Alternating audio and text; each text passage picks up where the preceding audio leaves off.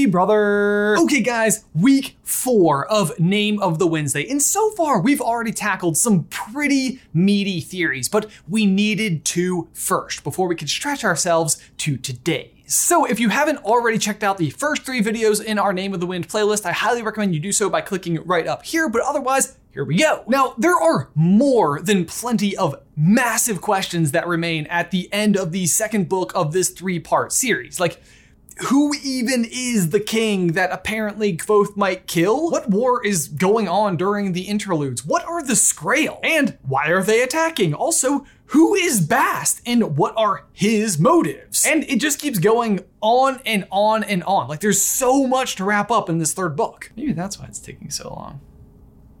But the one that we shall try and tackle today, I believe we can tackle today because we have already answered 2 of the other unanswerable questions. Unanswerable.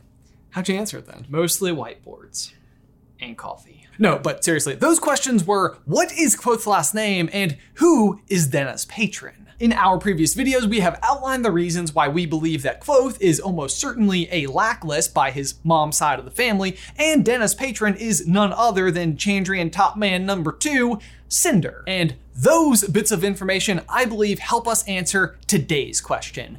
What happened to Kvothe's powers? Hey, brother! Candles are great for sympathy reasons. They don't go in libraries, and we have 3 that all have fantastic and wonderful flavors. They are available right here. Go check them out. I love how short the ad reads are allowed to be when we're the ones doing them. Okay, so we all know that the story is hopping back and forth between Kvothe retelling his entire story and the interludes that are happening in Nowhere, where he is the innkeeper named Kote. If you've read the story, then you absolutely know that names are important things, and the fact that Kvothe has changed his is significant. If not, fairly on the nose, how is nobody in this town picking up on the fact that there is a red-haired man named Kote in front of them while they are telling stories about a red-haired man named Kvothe in front of a red-haired man named Kote? I already said that part. Heck, he outright tells one of the boys in the town who he is, and the boy literally laughs in his face. Aaron burst into a sudden laugh. I'm just having some fun with you, Mr. Kote, lord and lady, but I ain't never heard a liar like you before my whole life. Think he got a little extra twangy southern by the end of that. But most assuredly, this is no laughing matter, as we know from when Kvothe asked Elodin at the end of Wise Man's Fear why someone might keep changing their name. What would you think of someone who kept changing their own name? What? What have you done? Nothing. It's not me, it's a girl I know. Fella? Oh no, she wouldn't do something like that. She's too smart for that. Now, to be fair, Elodin does calm down when Kvothe assures him that it's just calling names, not true names. But his reaction suggests that the changing of your true name could be disastrous. And disastrous is the right word, especially when you consider what Kvothe ultimately changes his name to, Kote. The meaning for this particular word is not exactly right on the nose, but if you look carefully, we are told exactly what it means. It takes place shortly after the fire in the fishery, and Kvothe and Kelvin are talking to each other and exchanging story-worthy tales of how they handled their parts of the problem. I am. Do you know the saying, Shan van Eden Kote? 7 years, I don't know Kote. Expect disaster every 7 years. It's an old saying, and true enough. Jay says that I'm reading these quotes at the same speed that I listen to the book, which is at the 2 times speed. So I don't know. Is it weird that it's fast? But do you get it? No? Riley, could you play the clip again? Expect disaster every 7 years. It's an old saying, and true enough. Do you get it now? Kote means disaster, which is sad and tells us a lot about how Kvothe views himself. That said though, good old Bast, or Battle Bast, I'm really not sure. Bast is desperately attempting to get Kote to realize that he is still Kvothe, to take up the mantle once again and do something. Frankly, we have no idea what Bast's motivations are. Nonetheless though, he does seem to be getting moderately successful results in getting Kote to realize he is still Kvothe. At the end of the Name of the Wind, the skin dancer or demon or whatever it is attacks, and Kote tries to catch it on fire using sympathy. Kvothe dipped a finger into the liquor that spattered the bar. He muttered something under his breath, his forehead furrowed in concentration. He stared intently at the bloody man standing on the other side of the bar. Nothing happened. Then towards the end of Wise Man's Fear, when the Waystone Inn is being robbed by the two men, he tries to use that special form of Break Lion that he was taught by Celian. But again, he fails. These two instances suggest that it's not simply a matter of will involved. It's not that he's unwilling to attempt to do something. It's that he actually can't do it. The reason for which is because he changed his name in the way that Elodin warned against. So he, Kote, knows the story of Kvothe. He lived as Kvothe. He has Kvothe's memories, but he is not Kvothe. Not to worry though, Kvothe is still around, just locked away, but more on that later. So far into this theory though, we're not even touching the meat of the bone, like analogy-wise. It's more like the napkin or possibly the plate. You know what they say about finding the right analogy. It's as hard as... Raise your hand if you got that reference. Let us know. Okay, but so getting to the meat of it. Kvothe lost his powers because he made a promise to Denna and broke it. Actually, you know what? That was kind of it. Now to the bone! The promise in question is in regard to Denna's patron, which is a huge point of contention between these two. Kvothe is deeply skeptical of the unusual practices of this patron, while Denna, on the other hand, is so proud of herself for securing such a patron. But a huge part of her being able to maintain that patron is not telling anyone who he is. Kvothe is the only exception, and even for him, they make up a name to use when talking about him. Master Ash. This secrecy is so important to Denna though that she makes Kvothe swear to not try to uncover his true identity. And Kvothe, being Kvothe and trying to impress her, I think maybe goes a little bit too far in how much he swears on. Promise me you won't try to find anything about him. It could ruin everything. You're the only one I've told in the whole wide world, but he'd be furious if he knew I mentioned him to anyone. What would you swear it on? What's important enough that it will hold you to your word? I swear I won't attempt to uncover your patron. I swear it on my name and my power. I swear it by my good left hand. I swear it by the ever-changing moon. See what I mean? That was too much. It's a big swear. Also, what control do you have over the moon, Kvothe? On the whole, I do still think that Kvothe is pretty suspicious of who this guy is and what he's up to, but I also do think he genuinely means it when he makes this vow. He will not attempt to uncover her patron's true identity. The problem with this particular promise, though, lies in Kvothe's number one mission, finding the Chandrian, and specifically amongst the Chandrian, Cinder. And if you recall who we believe to be Denna's patron, it's Cinder. Do you kind of see the problem here? Like, Kvothe means it when he makes this promise. He swears it on his name and his power, which, if you can guess where we're going with this, means that at some point, Kvothe is gonna find Cinder. And if I know anything about Denna and Kvothe's relationship, she's probably gonna walk in right as it happens. Classic Sir Savian and Eloine. Am I right? I am, but that's a topic for a different day. My point is, Kvothe is just unlucky. A man without luck. What would we call that? Luckless. Oh, right. Lackless. The last name we believe him to have. But do you know who is also described as not having any luck whatsoever?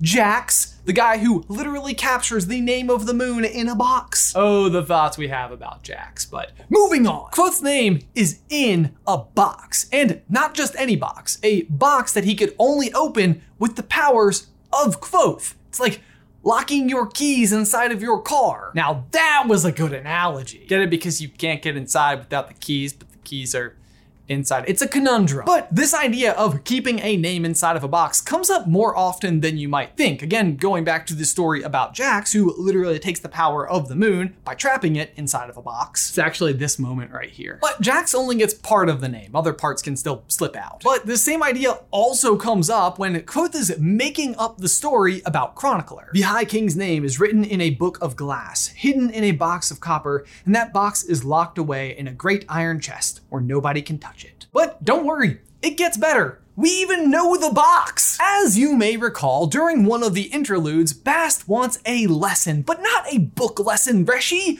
Book lessons are boring. It's a bold statement to put in a book that's 150 chapters long, but whatever. I know it's 152. Okay. But the point is, he doesn't get a book lesson. No, instead, Kvothe challenges him to get inside of his thrice-locked chest. And Bast offers up a whole bunch of different solutions, and Kvothe explains why each of those solutions wouldn't work because of the built-in defenses of the chest. First of all, it is made out of Roa wood, which makes it extremely heavy and extremely hard to burn unless you could literally put it in a forge fire, which you probably couldn't do because of the aforementioned weight. Plus, even if you did, you would risk destroying the contents inside, which, by the by, is the exact same reason why Melu and Lackless doesn't want to destroy the physical box from her family. Say it with me, Bernie! Coincidence? I think not! Anyway, finally Bast goes for his last resort, wood's worst enemy, besides fire. Hatchets. This is where I would go next, Reshi, if I were genuinely interested in getting inside. But if you'd rather I not, don't look at me, Bast. I'm dead. Do as you will. Bast grinned and brought the hatchet down on the rounded peak of the chest. There was a strange, soft ringing noise, like a padded bell being struck in a distant room. 2 points here. 1, the hatchet didn't do anything. And 2, here's the thing about this particular lesson. I don't think that he's just testing Bast. I think Kvothe is literally trying to figure out if Bast can find a way inside the chest because he also wants in. In fact, we absolutely know this to be a fact because later in the story, we literally see him try and fail to get inside. While he has even more resources at his disposal, he literally made the chest himself and has the keys to the chest. Like, if you can't get into a chest that you made with keys that you have, what do? We also see him go so far as to try the Taborlin the Great method, just commanding it to open. After replacing the keys in their box, he put his hands back on the sides of the lid in the same position as before. Open, he said under his breath. Open, damn you. Adro! He lifted his back and shoulders, tensing with the effort of it. The lid of the chest did not budge. Kvothe gave a long sigh and leaned forward until his forehead pressed against the cool dark wood. Seems a little bit ridiculous, but he did actually successfully use this trick at the bandits' camp on the lockbox they had. Although, again, it's not that surprising that it didn't work this time because the power that he needs for it to work is inside the box. But don't worry, it gets better still. First, let's go back just ever so briefly to the hatchets that Bast tried to use to damage the wood or otherwise just mar his way inside. What did it say? There was a strange, soft ringing noise, like a padded bell being struck in a distant room. Boy howdy if that doesn't sound an awful lot like what Kvothe's arrow catch invention does when Kilvin tries to shoot it with a crossbow. There was a harsh metallic clank, and the bolt stopped midair as if it struck an invisible wall.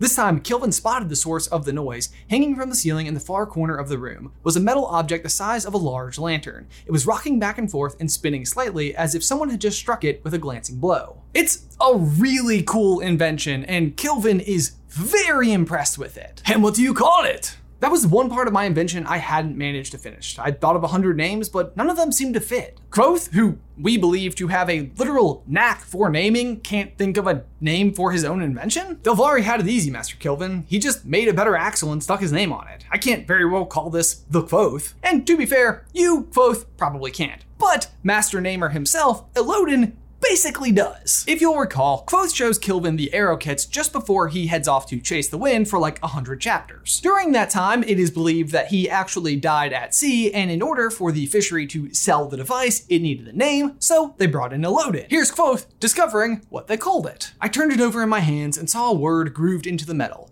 The blocky letters went deep into the iron, so I knew they were part of the mold. They read, Bloodless. Bloodless, as in Kvothe the Bloodless. This is the first name that Kvothe got on his journey to becoming a legend, and it kind of weirdly works in two different ways. On the one hand, it represents his kind of low birth as being a member of the Adi Maru, but also his inability to bleed when whipped. Okay, so I feel like I haven't properly explained why this is super cool yet. Bast tries and fails to strike the box with his hatchet, but instead of actually being able to strike it, there's a soft ringing noise in a distant room. Meaning that in addition to the other defenses that Kvothe put into this particular chest, the weight of the thing, the wood, the copper lock, the iron lock, it's very likely that in addition to all that, it's also a bloodless. Meaning that the box contains the name of Kvothe and is a bloodless.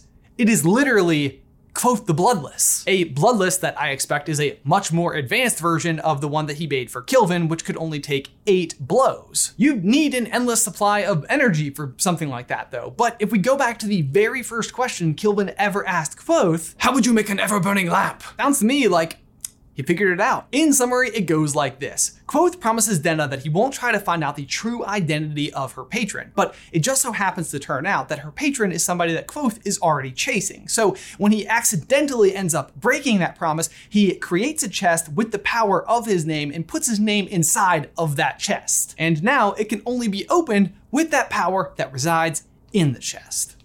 Guys, for my question of the day, this wraps up the 4 weeks of Name of the Wednesday that we had originally set out to do. How have you felt about them? Do you want more Name of the Wind theories? Let us know in the towel section down below. Also, don't forget that next week is Super Carlin Brothers Spirit Week, starting next Monday. Each day of the week has a different specific theme related to the fandoms that we discuss here on the channel. We highly recommend that you go and find a way to show your fandom and use the hashtag SCB Spirit Week. We have Pokemon Day, Harry Potter Tuesday, Marvelous Wednesday, Disney Pixar Thursday, Formal Friday, that's where you just dress up in really fancy stuff, Star Wars Saturday, and SCB Sunday. Get creative with it however you see fit. Wear a costume or dress up as a certain character or show off a cool collection you have. Jay and I will be reposting as many of your photos as we possibly can over on Instagram, so if you want to go and follow us over there, you can do so at these spots. And finally, we will close out the work week on Friday, May 21st with a trivia stream right here on the Super Carlin Brothers channel. Otherwise, guys, as always, thank you so much for watching. Be sure to like this video and subscribe to the channel if you haven't already. If you'd like to see the rest of our Name of the Wind playlist, you can do so by clicking right over here. Otherwise, until next week, bye!